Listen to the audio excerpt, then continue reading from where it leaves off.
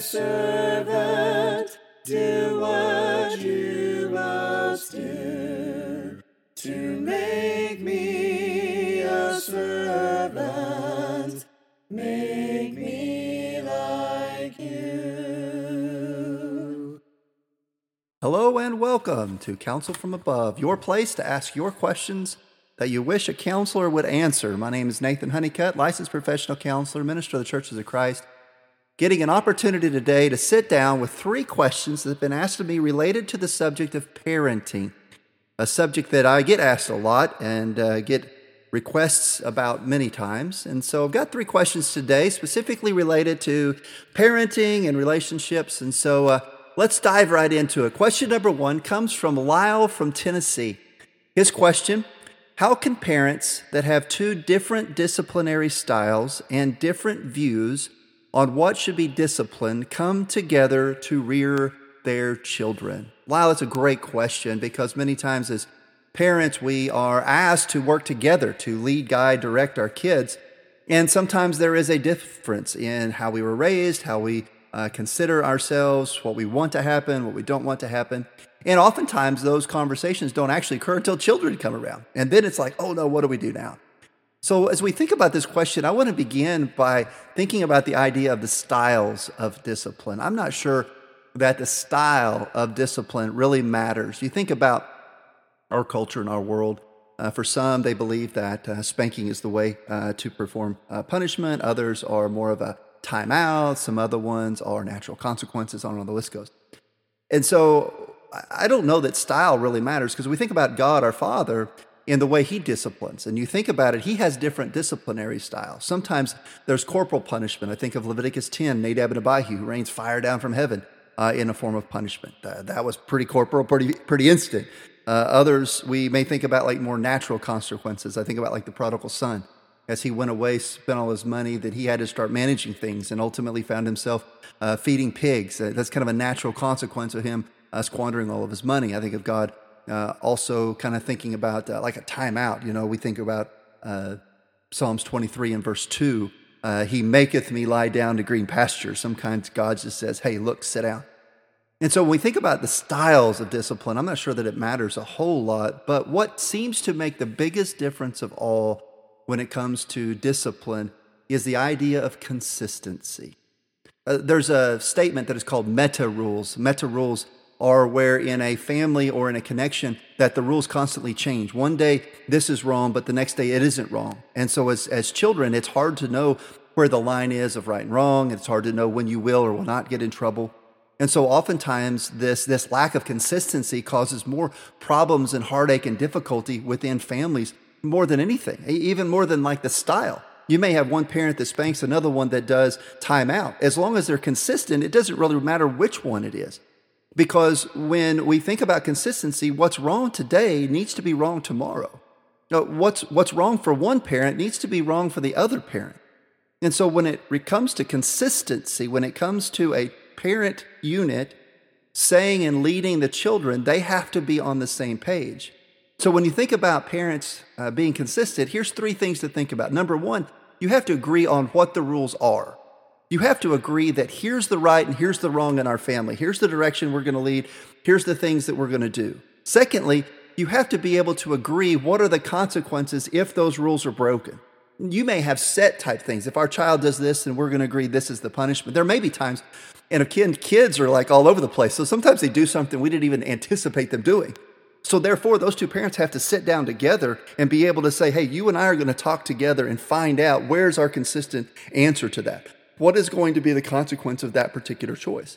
And by then making that decision, by choosing to do that, then all of a sudden, these kids are now being taught and led, knowing that this is right and this is wrong, and thus they are able to be guided and led in the way that they ought to be. The third thing I think about is you have to agree to work together in making decisions together.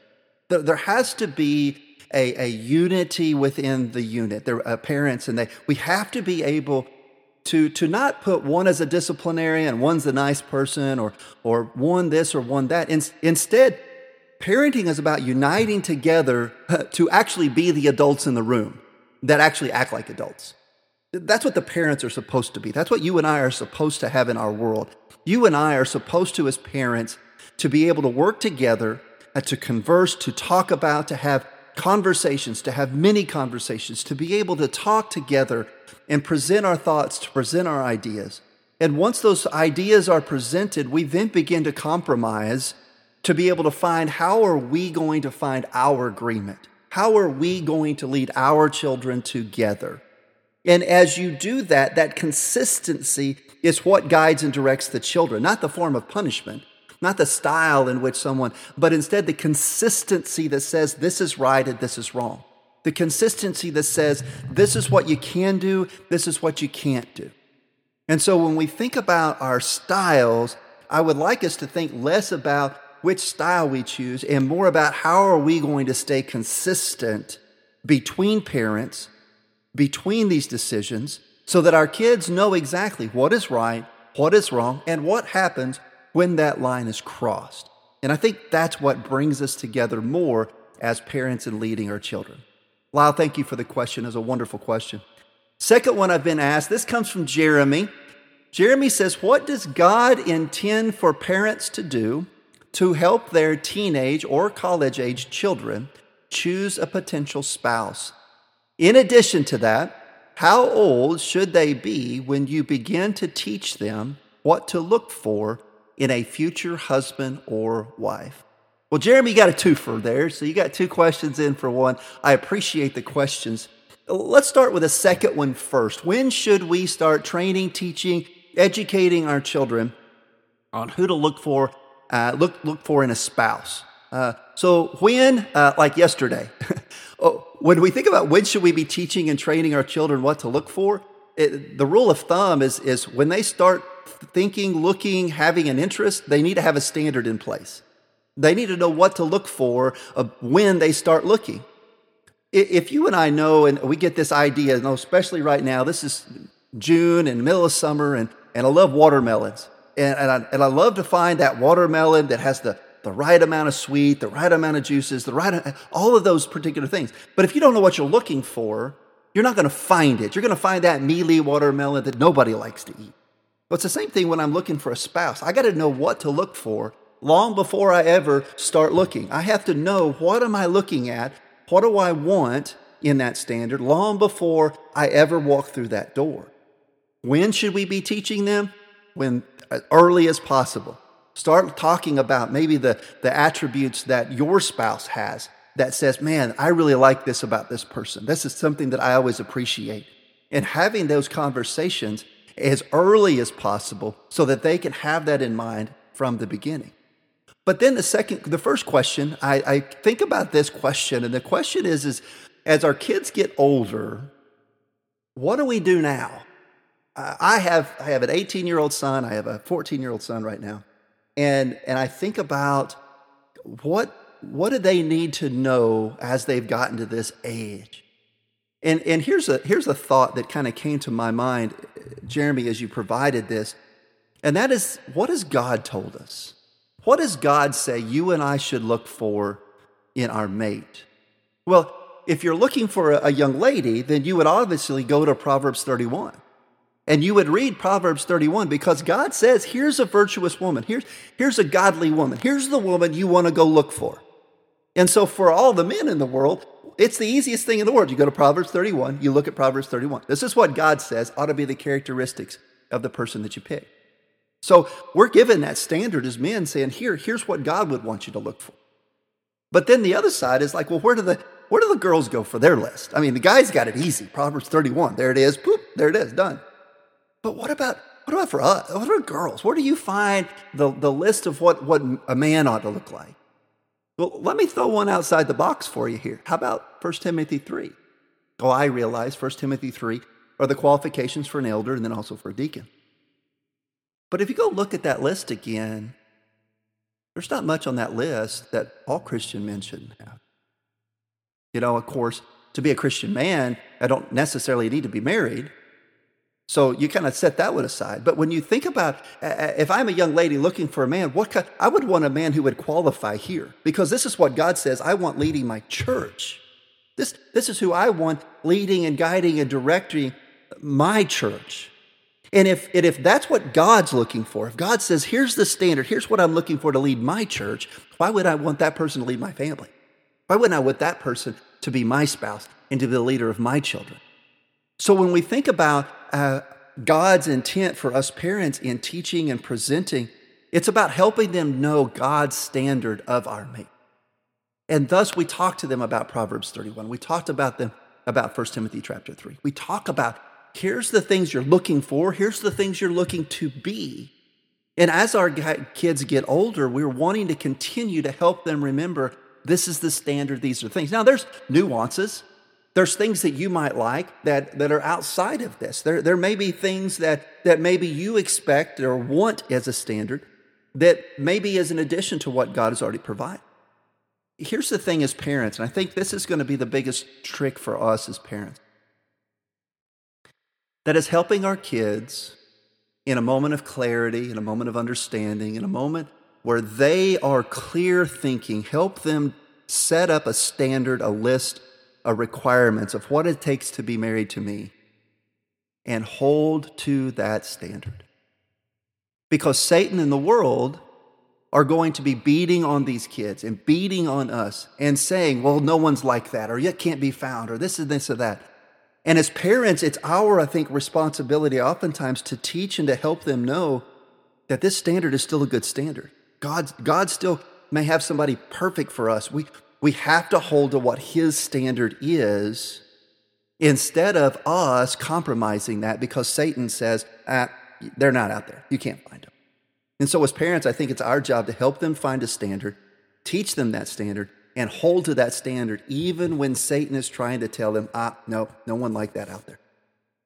Thanks, Jeremy, for the question. I appreciate it. So our third and final question is an anonymous question. They asked to remain anonymous, and I respect that. I appreciate that. And so here's their question. They said, how do you handle the situation of your kids asking their friends/boyfriends to come to church and wanting them to come, but how do you handle/answer when their friends, boyfriends, ask them to go to church with them at another denomination? Well, I appreciate this question. This is a question that I have been thinking about and considering for a long time, with my boys kind of always being ones to invite and bring people in. Well, what do we do when someone's inviting them? Well, I think the answer actually is found in John chapter 4, beginning with verse 19. John chapter 4, beginning with verse 19. It says, the woman, this is a Samaritan woman, talking to Jesus, said to Jesus, "Sir, I perceive that you are a prophet. Our fathers worshipped on this mountain, but you say that in Jerusalem is the place where people ought to worship." Jesus said to her, "Woman, believe me, the hour is coming when neither on this mountain nor in Jerusalem will you worship the Father. You worship what you do not know. We worship what we know, for salvation is from the Jews. But the hour is coming and is now here when the true worshipers will worship the Father in spirit and truth. For the Father is seeking people to worship Him. God is spirit, and those that worship Him must worship Him in spirit and in truth." Let me ask an odd question. What's the purpose of Sunday worship? What's the reason that we worship on Sunday? Well, we know the obvious answer is we're worshiping God. Just because that's the Lord's Day. That's the day that God has set aside that we are to focus our thinking, focus our thoughts to worship Him. And God says that when you come to worship me, you do it in spirit and in truth. You do it with the right thinking, the right mind, but you also do it the right way. You do it the way that I want it done, is what God said. And so when we approach God to worship Him, we need to be in a place that is accepting that worship from God. That a place that is providing a worship that God says, I'm okay with it. Because that's what Sunday's about. Sunday's about worshiping God. It's about giving to God our best, our worship, our thinking, our mind, our ideas. Unfortunately, our Sunday's kind of been turned, our worship service has turned more into a social gathering, an event, a concert to some degree, in which it's about people and about being sociable and about doing all these things, and that becomes what the focus is. See, that's not the way to God. See, God does not design this or develop this as a social aspect. Oh, do not get me wrong. There are absolutely social aspects related to worship without a shadow of a doubt. And the reality is, you think about our acts of worship. Many of them are not only for God, but also for ourselves. It's about benefiting us, but it's also about benefiting God, benefiting one another. We sing songs, hymns, spiritual songs, singing praise with one another. But the reality is that our worship is ultimately about God.